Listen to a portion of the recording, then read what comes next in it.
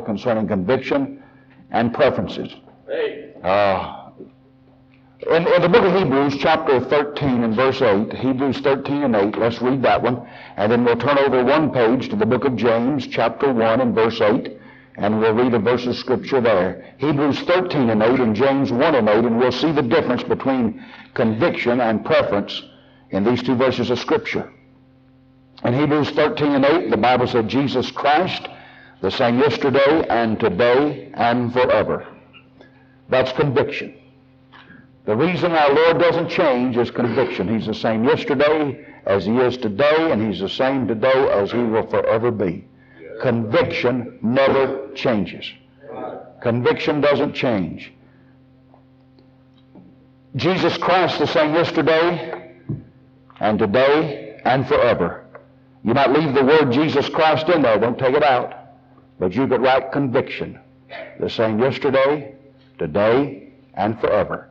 And that would be the truth. If it's a conviction, it's the same today as it was yesterday, and it's going to be a conviction forever, if it's a conviction. If it's a preference, it will change. In the book of James, chapter 1 and verse 8, the Bible said, a double-minded man is unstable in all his ways. A man who's guided by preferences rather than convictions, God said he is unstable in all his ways. You can't trust him. You can't trust him. Why? Because he doesn't have convictions. Now I'm going to look at two men in the Bible. I preached about one this morning, Balaam. Balaam represents a man that is led by preferences. I want to preach about the second man, Paul. Paul represents the man that's led by convictions. We're going to look at these two men. Balaam, the fellow that followed preference. Paul, the man that followed convictions. Father, I pray tonight that you would bless. It's your family. I know Victory Baptist, I believe Victory Baptist needs what you're giving us right now. Yes. I thank you that you know how to meet our needs. And Lord, I want to see, and I know you want to see a church here in Bedford County that operates by convictions. Now I know, Lord, you want your people to operate by convictions, not by preferences. You want us to have some convictions, and just like we said about Jesus, our convictions will be the same yesterday, today, and forever. They'll never change. And Father, I know a lot of folks right now, remember this church, they just have preferences. They don't have convictions. If there's folks here tonight that don't understand the difference, I pray that they will.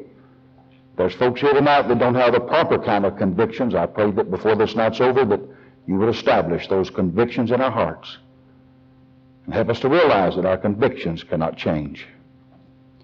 Preferences do, convictions don't.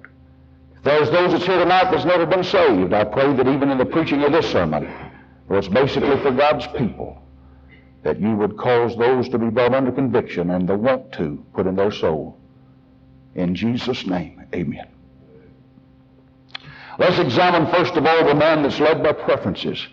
His name is Balaam. The story is told about Balaam over in the book of Numbers. So turn with me back to the book of Numbers, if you will, to Numbers chapter 22. There's 13 steps in this chapter and a few chapters forward about the disastrous end of Balaam, the man that was led by preferences. In the book of Numbers chapter 22 and verse 6, Balak, the king of Moab, had sent for Balaam, and the people of God were marching toward Moab. He sent for Balaam, and he said, I want you to curse these people. I want you to pronounce the curse of God upon them. And that's where our story opens, in verse 6. The Bible said, Come now, therefore, I pray thee, and curse me this people, for they are too mighty for me. And then in verse 8, the Bible said that he sent a group of people to where Balaam lived. And in verse 8, he was asking them to curse the people of God. And in verse 8, I want you to notice what Balaam did. And he said unto them, Lodge here this night. Now the first mistake that Balaam made was saying, I want you to stay with me. I want us to get together. I want you to stay in my home. Scripture said if somebody comes to you and don't bring the proper doctrine of Jesus Christ to you, don't you let him in your house, don't you bid him Godspeed. He that biddeth him Godspeed is partaker of his evil deeds. Now that verse of Scripture teaches that there are some people that the children of God do not allow in their homes. I don't allow Mormons in my home unless I'm going to witness to them. I've got no friends that are Mormons. I don't have any buddies that are Mormons. That's all there are to it. I don't allow Jehovah's Witnesses in my home. And there's a few folks that don't know how to go soul winning, so you don't bother with them. They won't even be out, don't even know how to proselyte until you get saved. And so I might offend somebody, I've never been visited by a Methodist. I've never been contacted by a Roman Catholic. I've never been visited by a Church of Christ. I've never been visited by a Presbyterian. I've been visited by a few other folks, but none of them, I've never been visited. Maybe you have, but I've never had one of those people that knock on my door and ask me, are you saved? Not in my entire life. But I have had some Mormons to show up. I have had some Jehovah's Witnesses to show up. You say, do you invite them in and have Bible study? I do not. I tell them right up front, we have absolutely nothing in common with you and your damnable doctrine. You say you insult them? I try to. And then if they are interested, if you can get one mad enough, he might talk to you a little bit and you can witness to him about the Lord Jesus Christ. That's all I talk to them. I don't let them talk to me, I talk to them. Now God said, don't you invite those folks into your home. I've known members of Victory Baptist Church that had Bible studies with Mormons. That's the truth. I've known members of Victory Baptist Church that said, well, now, wait a minute, Brother Jim, it's all right to find out what these Jehovah's Witnesses believe and invite them to come back. And then they call me and said, how can I get rid of them? I said, run them off. It's your house, amen. You don't have to. It's up to you who comes into your home. God said, don't let them in to start off with. Now, Balaam said, fellows, let's talk this thing over. We'll just spend the night together and we'll fellowship a little bit. And then verse 3, Balaam said, I'll go out here and I'll see what the Lord wants me to do. And God came unto Balaam and said unto him, what men are these with thee? God looked down and saw Balaam. He said, Balaam, where in the world did these folks come from? I'm convinced, Brother Dave, that God looks down in some of our churches and Brother Bobby in some of our so-called evangelistic campaigns and said, where in the world did these men come from? What in the world is that man doing preaching in a fundamental church? We've got churches today that call themselves Bible churches, but every now and then they've got to invite the Roman Catholic priest to come in just to find out what Roman Catholics believe. Good night. If you want to know what a Roman Catholic believes, read a book. Amen? Listen, honey, there's not going to be a Roman Catholic standing in this pulpit unless he's been washed in the blood of the Lamb and born again and is out of that mess. Amen? I guarantee you that. Well, Brother Jim, every now and then we're going to invite this congregation to come over and be in our congregation. Honey, it's being done all over this nation, except by the fundamentalists. And they have convictions and not preferences. And these people that are yoking up with the unbelievers and the false prophets 50 or 75 years ago, they stood just like you and I are standing today.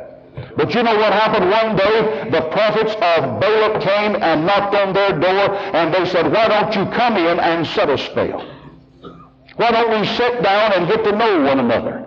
I mean, surely we're all trying to go to the same place, and we've got that in common, and we all believe in Jesus Christ, and so we'll just sit down and fellowship. Can do no harm, fellowshipping with these folks. And he said, come on in. And God said, what in the world are you doing allowing these people in your home? And then old Balaam said, I'll go out here and I'll talk to God about it and pray and see what God's mind is. Does God want me to come over there and join forces with Balak and curse the children of Israel? And God said in verse 12, and God said unto Balaam, thou shalt not go with them, thou shalt not curse the people, for they are blessed. Is that the mind of God? Talk to me.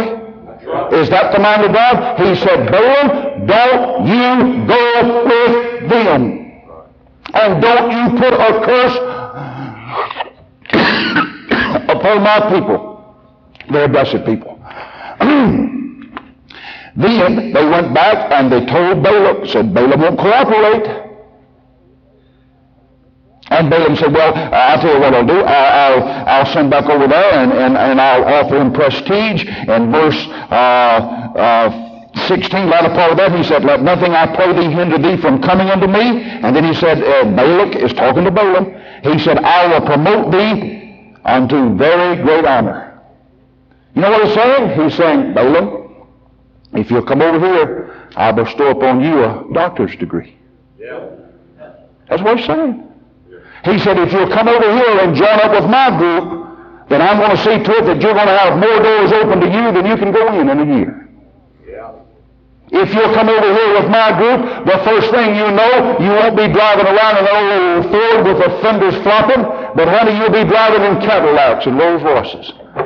You'll be wearing diamonds, might even on a jet airplane or two. I'm getting on this now. Might even have a big old ranch down here on Interstate Louisiana that's got a big high fence around it and second-story swimming pools and big Cadillacs parked in front of it. That's Baton Rouge. Baton Rouge is in trouble, boy, I'll tell you it is. Or if you go with me, then you might be able to buy you a little $500,000 house up in Gatlinburg. Or another one down Palm Springs and on the top store in maybe Charleston, someplace like that. If you'll just go along with me and do what I say, I can promote you, boy. Balaam said, I'll pray about it. Well, why should he pray about it? Why should he pray about that? You know why he prayed about it? Because he didn't have conviction to do what God told him to do in the Bible. Now, God's already told him his mind back up here in verse 12. He said, thou shalt not go with them. And I don't have much sense, but if God told me don't you go, I believe he meant it. Now he said, we're going to promote you, and we're going to invest our lives in you, and next thing you know, you can have a nationwide radio program, a nationwide television program, and you can reach the millions, and we're going to pick you up, boy, and put you in the limelight. He said, I'll pray about it. Should he? No, he shouldn't have prayed about it, because God's already told him his mind in verse 12. So he goes out and he prays about it, and God does the strangest thing you've ever seen in your life. The Bible said that he answered, and he said, Balaam, in verse 18, and Balaam answered and said unto the servants of Balak, if Balak would give me his house full of silver and gold, I cannot go beyond the word of the Lord my God to do less or more. Now therefore I pray you tarry ye also here this night, that I may know what the Lord will say unto me. And in verse 20, God came unto Balaam at night and said unto him, if the men come to call thee, rise up and go with them. Somebody said God's changed his mind. No, God hasn't changed his mind. The direct will of God was for him to be ever and a day separated from the people of Balak. He said, don't you go with them, don't you have anything to do with them, and God said it, and that ought to settled it. Amen? And when they came and offered this man honors, he said, let me pray about it again. God said, okay, go on. You say God's changed his mind. No, God's not changed his mind. God knows what's in the heart of Balaam. When God said, I don't want you to go with them, I don't want you to fellowship with them, that ought to settle it for Balaam if he had convictions. But he didn't have conviction. And so they offered him a little bit more. He went back before the throne of God, prayed again. God said, okay, go. When he said, don't go, that was God's direct will. That was the place that Balaam could have been blessed. That was the place that Balaam could have received the power of God. But he said, I'm going back and I'm going to pray about this other thing because that promotion sounds pretty good. And he logicked all that thing out in his mind. He said, my goodness, if I get over here in this camp, that I can preach on television and I can reach the millions. Well, if I stay in this camp, all I can reach is just one local congregation. I'm going to tell you something, folks. It's God's will to reach this world through the local New Testament church. I'm not against television ministries per se. But I am against any television ministry that would milk the church for finances. Right. And I'm against these people that said I pastor the church on the radio. There ain't no church on the radio. The only church that the Lord Jesus Christ organized was a physical, visible church that you could come to, join, put your money in, support missionaries, preach your funerals, and marry your children, and bury your dead, and teach you the Word of God. Visit you when you're sick. Hold your hand when you're dying. There's never been a television or a radio ministry that could ever minister to people like God intended for the local church to minister to people. But yet we've got folks today that's been disgruntled with the local church. They've got out of some of them Bible preaching churches, and by the way, some of them's got out of churches that they ought to get out of. But they ought to find them another church and join up that church and start supporting Jesus in a church that preaches the Word. They shouldn't sit at home and let Jerry Falwell or Jimmy Baker or Jimmy Swaggart be their pastor. They need a man that they can call on the telephone and say, Junior had a car wreck tonight. He's down. Can you come to the emergency room and pray with him? Amen. Jerry Falwell can't do that. Jimmy Swaggart can't do that. Jimmy Baker can't do that. And by the time you reach them, honey, old Junior might be dead. You need a local pastor that you can reach out to. You need a local church that you can come and sit and let that local church minister to your spiritual needs. Now that's God's direct rule. But I'll tell you one thing, if this church decided to ecumenical-ize, if this church decided to vote that the Roman Catholic priest could come over here one Sunday out of the year and stand in this pulpit and preach his garbage, God would let us do it. Just like God has allowed hundreds of churches across this nation to already do it. That's God's permissive will. Now Balaam has stepped out of God's direct will and he's got in God's permissive will, and God said, go ahead. He got on his donkey, you know the story, and the angel of the Lord stood out there with a sword drawn, and the donkey had more wisdom and more sense than Balaam did. Yes, he did. 3 times the donkeys balked on him. One time he laid down, Balaam was a cussing and a kicking and a whipping his donkey, and finally God opened Balaam's eyes, and he all of a sudden got enough sense that the donkey had already had. Yeah. Amen? But he went on. He went on. He went on. He went on. Let's go on with our story now. He's in God's permissive will. And in verse 8, he gets over there and he told Balak, he said, the only thing that I can preach is the word that God putteth in my mouth, that shall I speak. Verse 38. Brother Bobby, he's still preaching the book. Yeah. He's still preaching the Word of God the way he wrote it, but he's preaching it with the wrong group. Yeah. I'm going to tell you something, folks. That's the reason, Dave, if Billy Graham ever came over here at the horse show grounds, he won't, but if he did, I couldn't get our church involved in that kind of situation. He preaches a good message with the wrong crowd. Good message with the wrong crowd. I'm not going to run around with Roman Catholics. That's the reason tonight this church has to pay for radio time. We're not members of the Ministerial Association, and other churches in this county get radio time given to them because their pastor in their church is a member of the Ministerial Association. Let me tell you what I think about the Ministerial Association. I like that Lily right there more than I do the Ministerial Association. I do. It's got more life in it than the Ministerial Association. That's right. I've been to those jaybirds. I don't know what they are. I interfered with their bowling match one day. Some fellow, I called him up. We tried a little issue going. I said, let's get the pastors organized in Bedford County. I couldn't organize anybody in Bedford County. I thought, man, this is a grand thing. I'll take my little petition up. I'll get these pastors to bring it back to their churches, and we'll get something going here for the glory of God. I called this pastor up. He was a Methodist man. He said, yes, preacher, I'll sign it. I'll sign it in a minute. He said, as a matter of fact, the Ministerial Association meets tomorrow at the bowling alley. It's up here on 41 going out toward Unionville. Used to be out there. And he said, we meet tomorrow for our weekly bowling match. You just come up there, all the guys will be there. And I got up there and I told them what I wanted. And the Roman Catholic priest, he just made all manner of fun of me and my petition and said, I'll not sign anything like that. And the next guy said, I can't sign it. And the next guy said, I'm not going to sign it. Next guy said, count me out. And finally it got down to that last Methodist preacher that said, if you'll come up here, they'll sign it. And I looked at him and his face got red. He said, I guess I'd better go along with the crowd. That's what happens to Balaams. That's what happens to people that don't have conviction. They go along with the crowd. There's your preference, preacher. I mean, if the Roman Catholic said, yes, bless God, I'll sign it, every one of those other little sisters would have signed it. They bowed down to a Roman Catholic priest it's not even saved. They said, we had rather follow the Roman Catholic priest and his damnable doctrine than to follow the Word of God. You know why? Because they had no conviction, that's why. You know why Balaam was over there in that camp? Because he had no convictions. He had no convictions.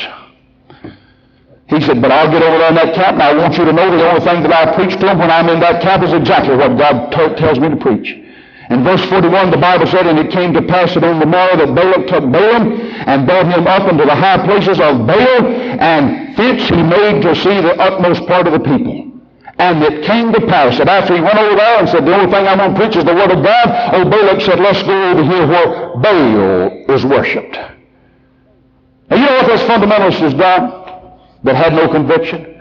He's jumped right out of the fundamentalist camp, and Alvin, he's over here where they're worshiping Baal. You can't find a more wicked, heathenistic form of worship in the world.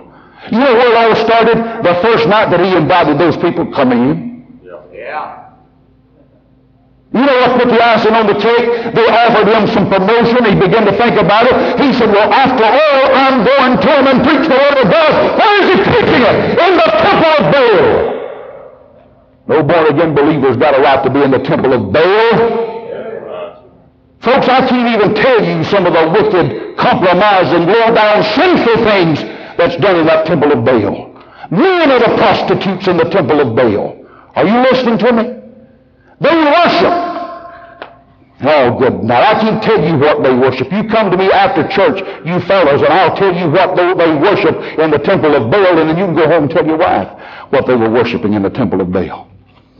This is where the man of God found himself. Why? Because one night he said, it won't do any harm for me to open my door and invite them in, sit down in my couch, and discuss the work of God with them. But it does do harm. It violates conviction. It violates Bible separation. Now, let's go on with the story. In verse 2, and Balak did as Balaam had spoken, and Balak and Balaam offered on every altar a bullock and a ram. Now watch what he's done. He's left the camp. He said, I'm going over here to preach the Word of God. He ended up in the temple of Baal, the most wicked place he could find, and now he is worshiping with Balak. Now he and a man that knows absolutely nothing about God are supposedly joined forces for the glory of God. And he's worshiping, he's offering sacrifices upon the altar with a man that's a heathen, with a man that worships male prostitutes. Wicked, vile, sinful, but there he is offering things with this awful man. But I want you to notice, he's just as sincere about it as he can be. Verse 10, he said, and I'm in chapter 23, verse 10, he said, who can count the dust of Jacob and the number, the fourth part of Israel? Let me die the death of the righteous, and let my last end be like his. He's still sincere. You know what he's saying? He said, I want to die. Now listen to me, this is important. He said, I want to die like the righteous. But Ed, he didn't want to live like the righteous. Huh? Am I still preaching? This man of God said, let me die the death of the righteous, but between now and the grave, I'm not going to live like the righteous supposed to live. There's a lot of Balaams today in this old world. When I die, I want to die doing the will of God. But between now and my death, I'm not concerned about the will of God. I've got little preferences here that I'm going to put before convictions.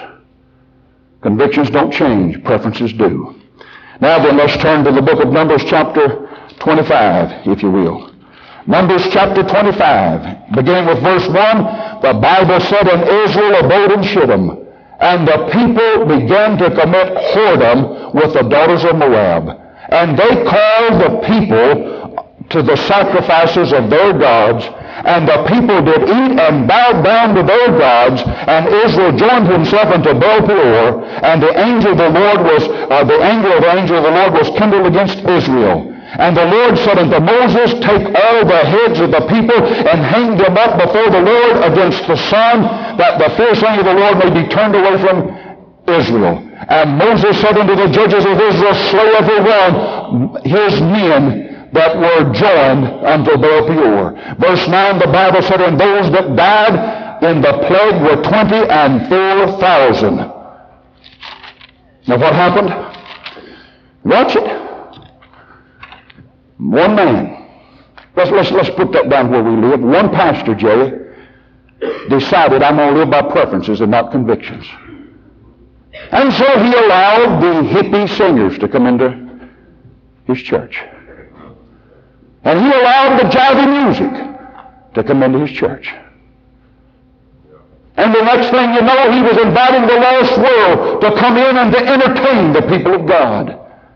And they begin to see their pastor playing golf with a Roman Catholic priest. They begin to see their pastor sit down in council tables with false religionists. And all of a sudden they said, well, if our pastor runs with him, it's all right for us to run with him. Huh? Am I right? If the pastor does it, it's all right for you to do it. Come on. And is not God's man supposed to be an example to the flock? I heard about one pastor here in Bedford County said, don't do like I do, do like I say. You know what that fellow was? He was a man that lived by preferences rather than convictions. If the pastor can't be the spiritual example in the church, he's not a good pastor. He's not the right kind of pastor. And when the people begin to see their preacher go wrong, the next thing you know, Charles, they were right out there marrying up with those Moabite women. And because they married up with those Moabite women, the Bible said 24,000 of them lost their lives. God said, I'm not going to tolerate this, I'm not going to be put up with this, and he killed them. By the way, when you live by preferences, it always brings death. When you live by preferences, something's always going to die. You'll lose family. Come on.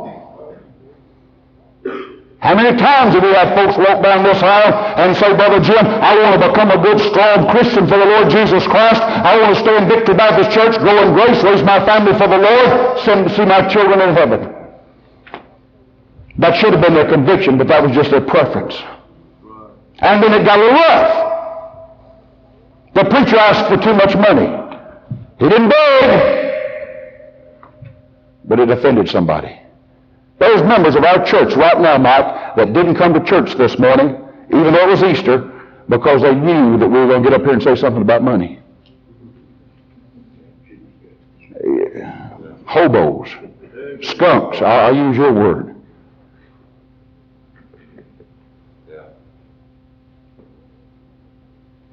What would you think about me and you being partners in a debt? And I shook hands with you and gave you my word, and I said, bless your heart, I'll help you pay 50-50. We'll go right down the road, and when you paid your $5.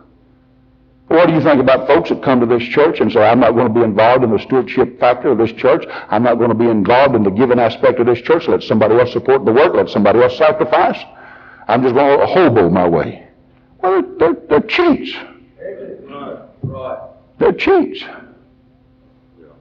Now, there's a lot of folks this morning preferred to come to church on Easter. But you won't see them again to Christmas or next Easter. And you know why you won't see them between now and Christmas and then from Christmas to Easter? Because they don't have any convictions. If they had convictions, they'd be right back here in church tonight. And they'd be right back here in church next Sunday. And they would be in church unless they were sick or there was a death in the family. And if there was a death in the family and it was local, they'd still show up in church. That's strange, isn't it? You let Sissy get sick on Monday. See how many families stay home from work. Come on. You let Sissy get sick on Sunday and the whole family stays home. There's a strange virus that's invaded this world. It's called churchitis. It strikes about 11 o'clock on Saturday night. You get this queasy feeling in the pit of your stomach. Your blood pressure runs up, your eyes begin to bulge, your neck hurts, your head's aching. And it lasts all day Sunday until about Sunday night at 7 o'clock, and it just goes away just like it came. And when the preacher shows up, I was sick Sunday. Am I right? You know why those jaybirds didn't come to church? Because they're living by preference rather than by conviction. If they had conviction, the Bible said, forsake not the assembling of yourselves together. That's not all the story. That's not all the story. The Bible tells us the latter part of old Balaam's end. Let's see, it came over in chapter 31 and verse 8. The Bible said, and they slew the kings. And the Bible said in the last part of that verse, and Balaam, the son of Beor, they slew with the sword. He didn't die the death of the righteous. He died in the count of the wicked. Did you hear me? He perished the way he lived. He was a compromiser and he died with the enemy. Honey, I've got to die. And when it comes time for Jim to die, let me die with God's people. Let me die according to the old-fashioned Bible. Let me die preaching hellfire and damnation. Let me die calling the people of God back to righteousness. Let me die praying for revival to come to this nation. Let me die with people that believe the Bible is the Word of God. Amen. He didn't die that way. Amen. Here's your preference. Here's your preference. He marketed his gift. He could only see the natural way. He couldn't see God's grace. He taught the people to mix with the Moabites.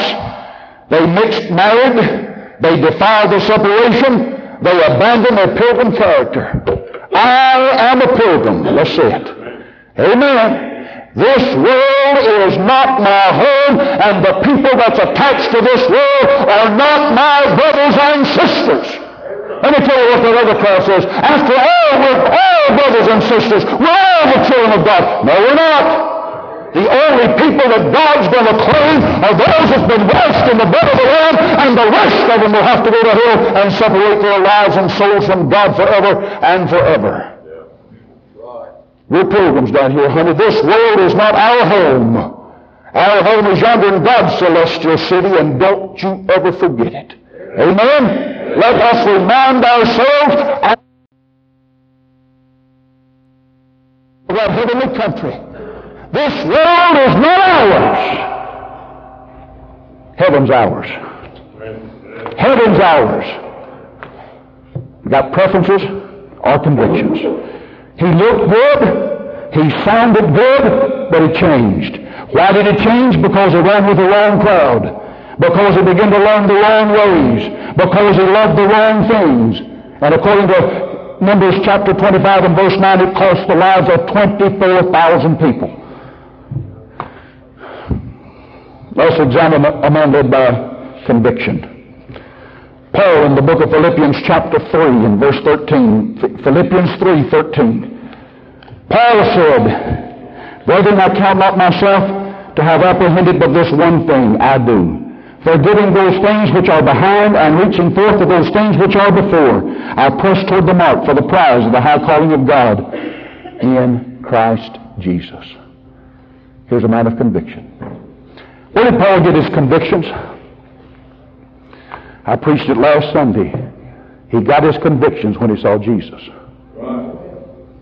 When he saw Jesus on the road to Damascus, brother, right there is where conviction seized on that man's soul. He got conviction. He saw Jesus. You know what the Church of Jesus Christ needs to see tonight? Not the great, hey, we don't need to go around and say, our pastor lives in the finest house in the town. But that's impressive. Our pastor drives the biggest limousine around here. That's impressive. Man, our church has got a television ministry that goes worldwide. That's impressive. And the world says, boy, if they can do all that and got all that much money, it must be there in the will of God. That's impressive. Let me show you a man that was in the will of God. He could have had his jet airplanes, Brother Bobby. He could have had his limousines. He could have had his mansions if he'd have stayed where he was. But when he saw Jesus, there's something about that vision that he had of Jesus Christ that changed his whole life. And when people, God's people, get a vision of Jesus, they'll quit worshiping ministries. They'll quit worshiping men. They'll quit worshiping buildings. They'll quit worshiping schools. They'll quit worshiping denominations. And they'll start worshiping the man. Yes, amen. They'll start worshiping the one that hung on the cross and died for them at Calvary. Paul saw Jesus. And honey, when we quit looking at Jesus and start looking at ministers, we start acting like Balaams instead of Pauls. Keep your eye on Jesus, church. Keep your eye on the Son of God. I want you to see the results of Paul following Jesus. It cost him something. It cost him his job. It cost him his old friends. It cost him a family. And it cost him a life of ease. But I want you to know that convictions builds character. Right. My mom and dad weren't saved when I was a child. But they had more character, Brother Bob, as lost people, as a lot of people that claim to be Christians today. Right. Sure.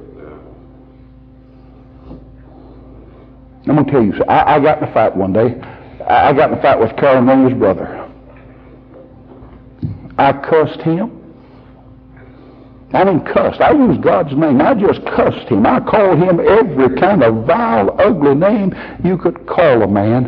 And he said, why don't you leave your family out of it? And boy, we tangled. And after the fight, I mean, we had a fisticuff. We had a fight over yonder in Madison Street School. And after the fight was over, I walked home saying, I wished I hadn't cussed. I was just as lost as I could be. My daddy was a lost man. My mama was a lost man. But I never heard my daddy use God's name in vain. I never heard my mama use God's name in vain. And that was the first time and the last time that this lost sinner ever used God's name in vain. I was convicted about it. Now, isn't that strange? Isn't that strange? And Alvin, there's some people that call themselves Christians talk like that in the public. Yeah. I mean, I was lost. My mama and daddy had raised me with such character that when I cussed, I was convicted of it. Yeah. When I lied, Brother Bobby, I was convicted of it. Yeah. When I cheated, I was convicted of it. That's the truth. My folks weren't even saved. And we're raising our young'uns today. They'll get mad and cuss like a sailor. Right. And we're fundamental church. And some of our children are steal like thieves. Yeah. I almost stole one time. My mama, I told you about stealing the penny piece of bubble gum. I did it ignorantly. I mean, back yonder, you used to go into a store and you didn't go around with a shopping cart and pick up what you wanted off the shelves. You remember that? You went in and you told the man or the woman behind the counter, I want a loaf of bread. They went and brought it to you. You remember that? That's what it was where I came from. Got ready. They didn't have the plastic bags and they just, department store just wrap it up in paper and tie a string around it. And you walk out with it and they put it in your grocery bag. You pay for it. When I saw a man come in and this owner of the store would be busy waiting on somebody, they'd walk over to the Coke machine and get a Coke, cost a nickel. Get a Coke and down the Coke, and they didn't pay for it. I said, when's he going? He got that out of that machine over there. I'm 6, 7, 8 years old. I'm watching him. He got that out of that machine. When's he going to pay for that thing? And Alvin, he did the strangest thing. He popped the top and downed his Coke. I tell you what else he did before he downed his Coke. He walked over to the peanuts, and he got some peanuts, and he poured his peanuts in his Coke. How many of you do that? Wait a minute, let me get my glasses on. How many of you pour peanuts in your Coke? Wait a minute, let me look at it. Let me look at that. Just about everybody's in my generation. These young ones don't know what they're missing out on, do they?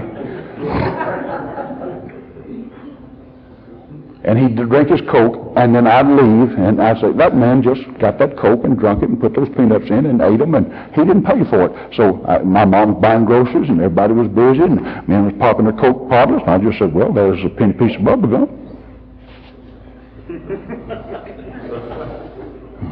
Got home. Mom putting up the groceries, I got my bubble gum out. Now, she said, where'd you get that? I said, got it at the store a while ago. She said, you pay for it? I said, no, I didn't pay for it. I said, that man's been drinking Cokes. I've been watching them. They just come in and get those Cokes. I said, that woman gives that stuff away. She said, they pay for those Cokes. I said, no, they don't. I watched them open the Coke. I watched them put the peanuts in it. I watched them drink it and eat it, and they didn't pay for it. She said, they went and paid for that before they left that store. She said, here's a penny. Go back up there and pay for it. You know who that third grade, you know who owned that store? My third grade teacher. Let me tell you what she looked like. She was about as skinny as that thing and was about that tall. That's what I remember. Her name was Miss Myrtle Bragg. Myrtle Reed. Myrtle Bragg. Myrtle. Her name was Myrtle. I went back up there. I looked up at that woman. I said, Mama, that store's been here. And I went back home. I cried all the way up there and all the way back home. But bless your sweet heart, I never stole another thing as long as I live. I was tempted to. I'm still lost, Dave. And my mom and dad used to babysit me by giving me a quarter or 30 cents and allowing me to go to the picture show every time it changed. And if I wanted to go and see the same show 3 or 4 times, they'd give me money. I was addicted. And I mean, the picture show, that was before television. And so the picture show was my babysitter. And I was walking to the picture show one day, and I looked down, and there was this pretty play gun laying on the side of the road. I said, man, I've always wanted a gun like that. Pearl handles, chrome-plated, looked just like a .45. I said, man, I've always wanted a gun like that. And the whole time I was watching that picture show, I said, if that gun is still laying there on the side of that sidewalk when I come by, I'm going to take it home. And when my mama asked me, where'd you get it? She's going to, like the bubble gum. I'm going to tell her I found it laying on the side of the road.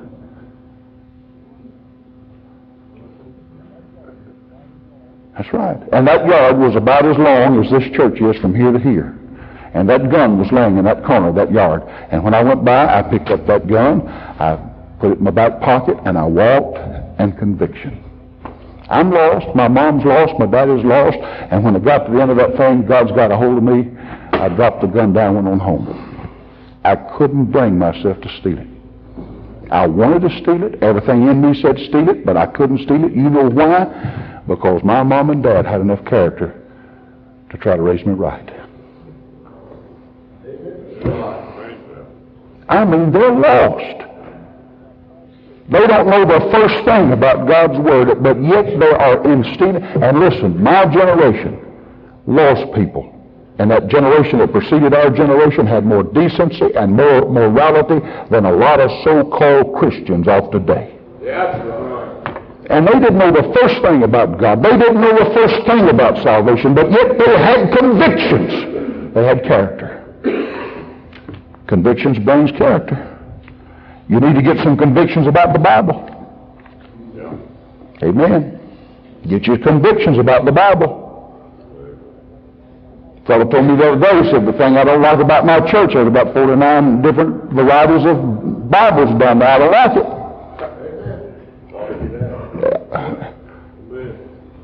Preference will put you in a church like that. Convictions get you out of it. And if a man's got convictions about the Word of God, he's not going to attend that kind of mess. Amen? And when you just got preferences, I prefer to use the old book that brought revival. I prefer to use the old book that started the great movement of Christianity. I prefer to use the old book that settled America. But if you don't, it's all right with me. Honey, that's preferences. That stinks in God's nostrils. You better get you some convictions about the Bible. You better get you some convictions about your church. What kind of church are you going to attend? Victory Baptist may not always be the kind of church that it is right now. And when it's not the kind of church that it is right now, we better get us some convictions. We better live by our convictions and not by our preferences. You better get you some convictions about your home. What kind of home are you going to have? Holy home, submitted home, home that's got character. You better get you some convictions about your dress. You better get you some convictions about how you're supposed to look.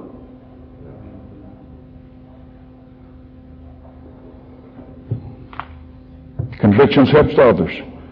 You could compare the lives of Paul and the lives of Balaam. Balaam cost 24,000 people's lives while he was alive because of his preferences and lack of conviction. How many multiplied hundreds of thousands and millions has the life of Paul blessed and brought into the kingdom of God? Convictions pay. Preferences will get you in trouble, but convictions pay. They pay eternally, they pay in souls. And I tell you what, convictions pay when it's time to die. Right. That's right.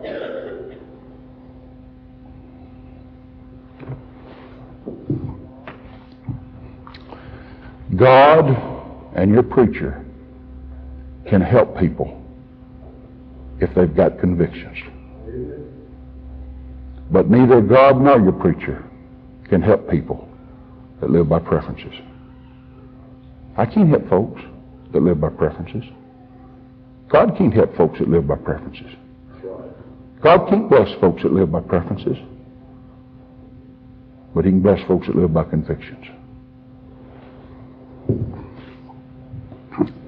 I saw this illustration last week, and it so impressed me that I want to use it tonight.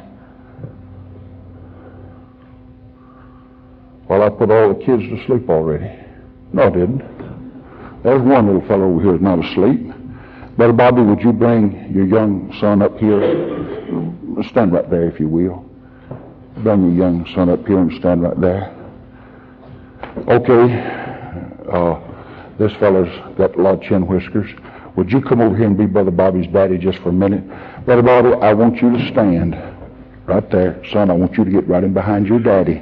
Charles, I want you to stand right in front of Bobby. And I want all of you to face just this way. Face this way.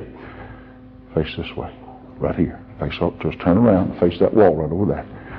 Yes, sir. Now get behind him. Y'all line up. Get on over there. Now I'm going to tell you, let's look at that verse. Let's look at this. I want you to see, this is Bobby, this is his son, and this is Bobby's daddy. His daddy's a preacher. His name's Bob Lamont. Now I want you to see a truth here. That verse of Scripture says that I read about Paul. He said, forgetting those things which are behind and reaching forth to those things which are before, I press toward the mark for the prize, the high calling that's in Christ Jesus. You know what's behind Bobby? You know what's behind him? The future is behind him. Am I right? You're going to pass off the scene. But this boy's he's the future of Victory Baptist Church. You know what's in front of him? The past. His daddy is in front of him. Am I right? Now, I want you, God said, you forget that which is behind. And you reach toward the future. You reach toward the past. You forget the future. It's back here. That's the future. Do you think that this man can go to this boy and say, son, I'm thinking about a new ministry, and I'm thinking about selling our home, and I want you to advise me. He can't do that. He can't go to this man and say, tell me how to build a house. He can't go to him. This is the future. This man hasn't got the experience yet. But you know where he can go? He can go to the past. He can go over here to his daddy. Listen, I'm gonna let this be Herbert Tedder. I can associate this. Born in 1921, Jim Tedder born in 1941, Rusty Tedder born in 1971. Now, if I keep reaching out toward the past, I get what this man knows. You know what he does? Brother Bobby, he reaches out toward the past, and he gets what his daddy knows. And he reaches out toward the past, and he gets what the next guy knows. But when he turns around, if old Jim ever turned around to Rusty and said, I want you to advise me, Rusty don't know how to advise me. He don't know. One day he'll know, but right now he doesn't know. So the thing for him to do, he's the future. But he's got to reach out to the past and say, guide me. And this fellow's got to reach out to the past and say, guide me. Now, let me get two more. Alvin and y'all stand, get right out here in front of the church where it may be a little bit better. Alvin, would you and Lee, would you come? I'm just showing you an illustration now. Don't get all frustrated. Stand right here, just like they do, and face that wall. Well, you can forget this parish. They don't even know how to wear shoes in the parish.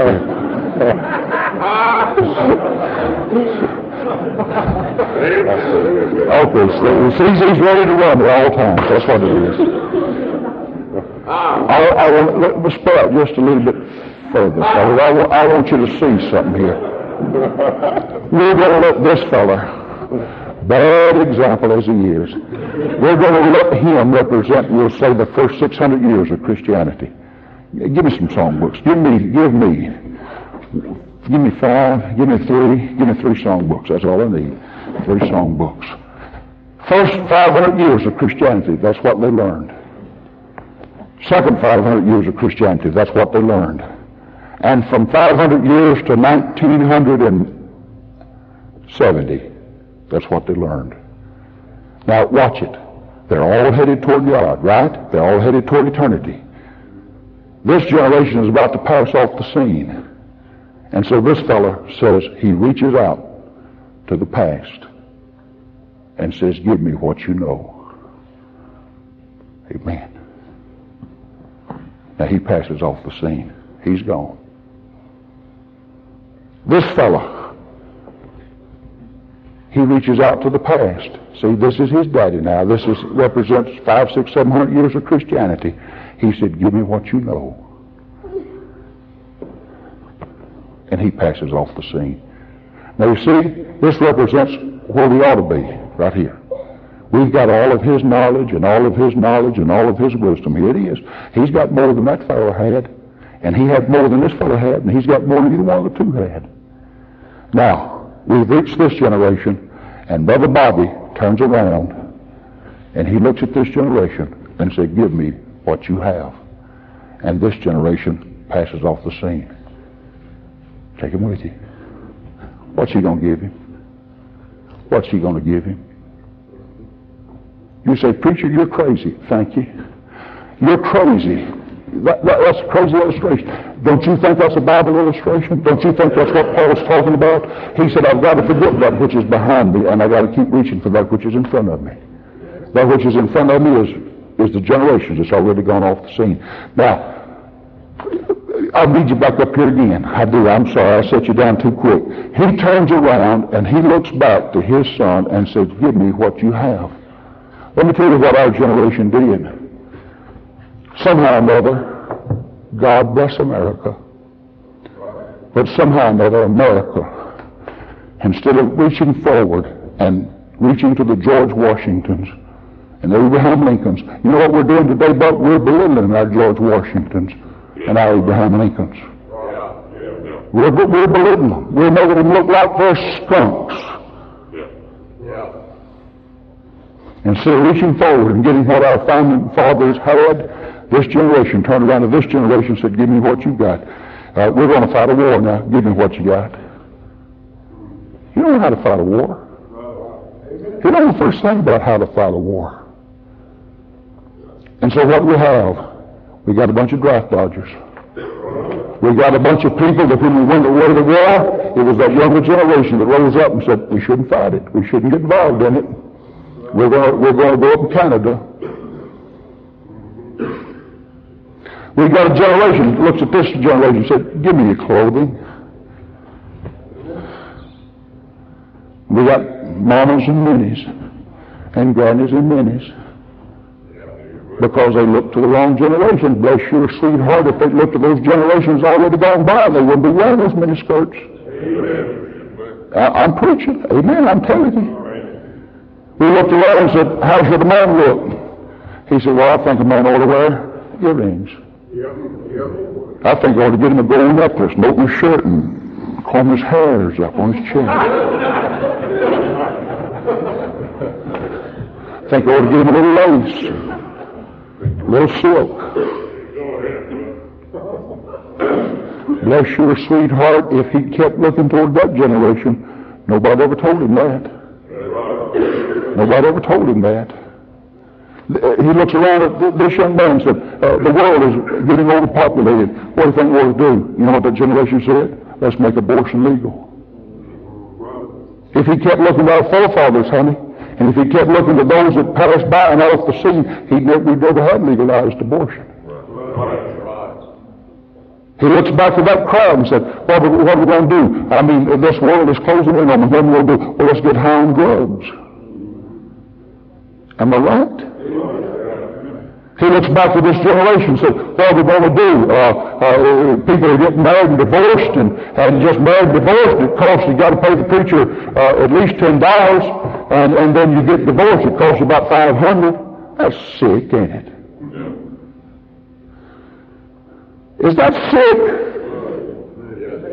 That is sick. Sick. So instead of wasting a good $10 bill on the heifer, and instead of having to divorce her about 6 months down the road, we'll just shack up together. That's what that generation taught this generation. But if that generation kept looking the way they ought to looked, we wouldn't have this live-in situation.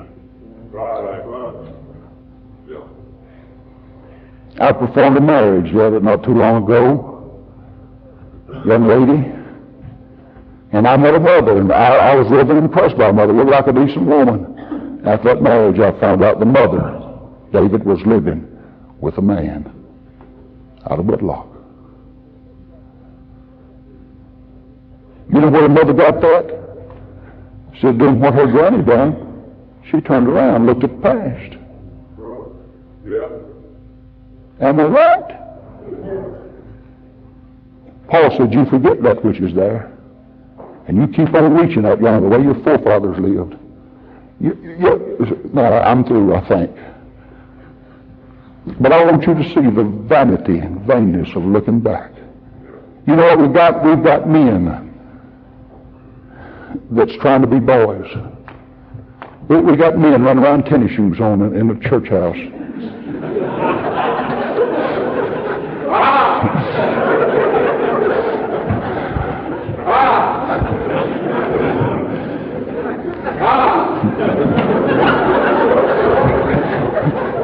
Oh, me.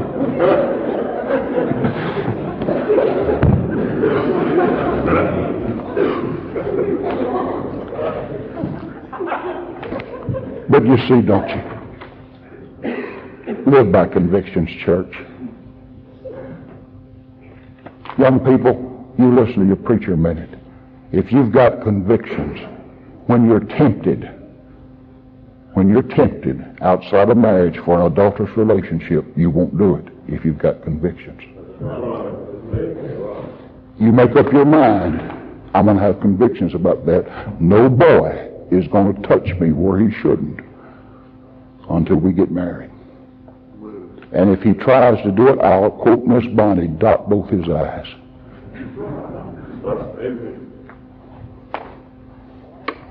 But that's convictions. Well, I want the benefits of Christianity, preacher. I want to enjoy the church, but I want to get over there in the world too. You know what you've got, buddy? You've got preferences. And your preferences are going to lead you to disaster. You get convictions right now when somebody dangles a beer bottle in front of your nose. You've got convictions about drinking. I've got convictions about drinking. Tim, I remember when somebody in your family got married, and Tim came to me and he said, "Preacher, what am I going to do?" He said, "They're going to offer alcoholic beverages." And I said, "What do you want to do?" He said, "I'm going to turn it down." And they came out and had the pretty little crystal glass, and Tim and Dawn turned it upside down. And when that server came by with the wine, he just looked up and said no. Didn't make a big deal out of it, just turned his glass upside down. You can't pour wine in a glass when it's upside down.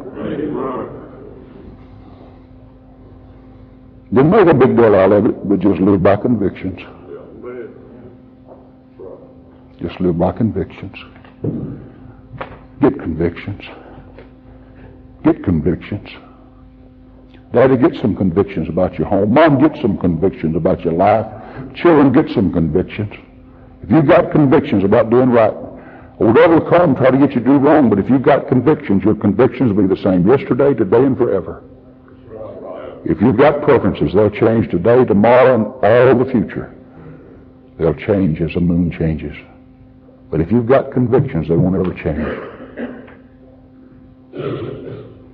There's a granny and a daughter and grandchildren that come to this church that right back there. Now, for that daughter, what she needs to do is to keep on looking to that mother of hers, and that granddaughter keep on looking to Mama. Mama can get it from Granny, daughter can get it from Mama, and then daughter can pass it on to that baby that's not been born yet. You forget the past. That's where the future's at. You keep your eye ahead. That's where the past is. Keep marching. That's what made our nation great. That's what made America great, is because we kept looking ahead to those that had walked the trail before us and said, bless God, they're the standard bearers.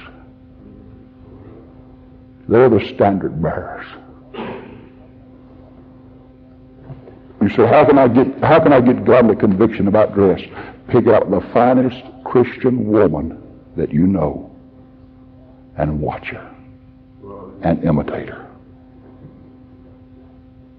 Pick out the finest Christian woman you know and say, that's the way I want to live. And do it. And get people to talk to people. Talk to people.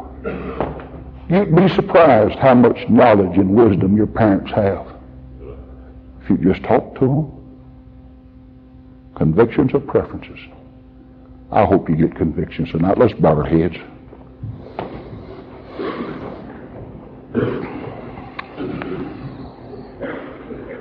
Lord, I really don't know how to give this invitation other than just give it and say, God's people, I want you to do in my mind and listen and obey.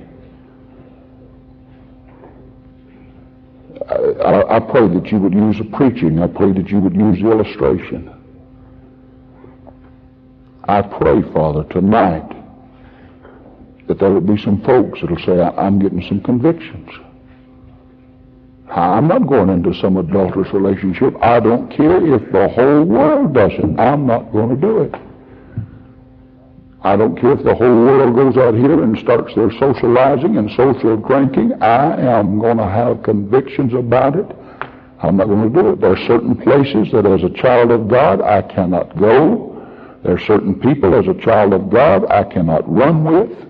And I'm going to have conviction about it. There are certain Bibles that call themselves Bibles that are not Bibles, and I'm going to have conviction about it. And there are certain buildings that call themselves churches that are not churches, and I'm going to have some convictions about it. Oh, God, give us convictions.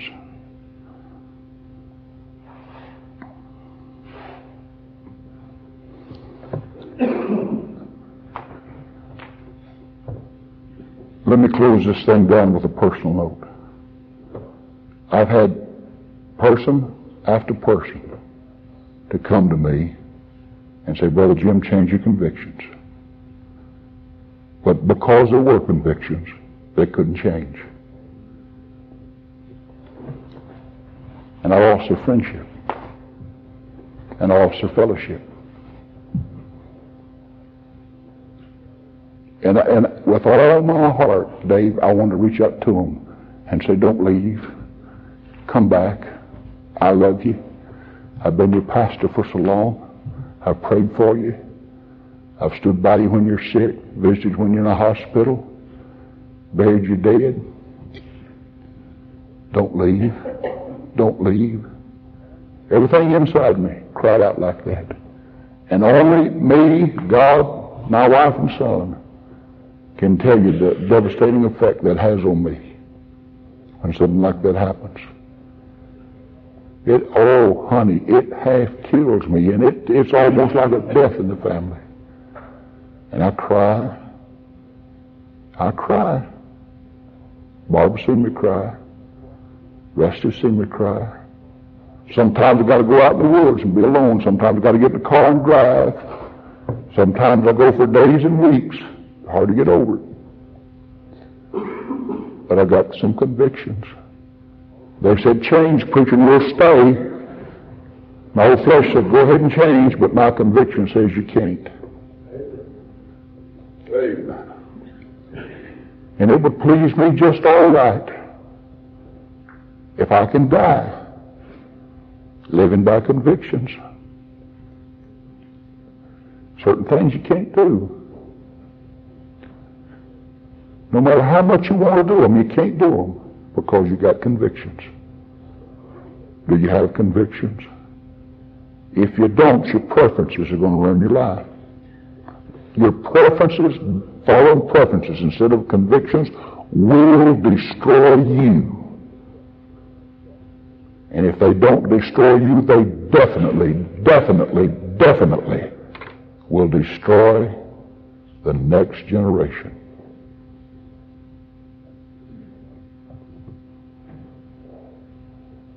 Father, again, my prayer is, have your way. These people are intelligent people. They know what the Holy Spirit's inviting them to do, and I pray by the grace of God they would do it. In Jesus' name, amen. Let's stand just as I am. You know the song, just as I am without one plea. Join this man's already come to pray. Convictions. Convictions.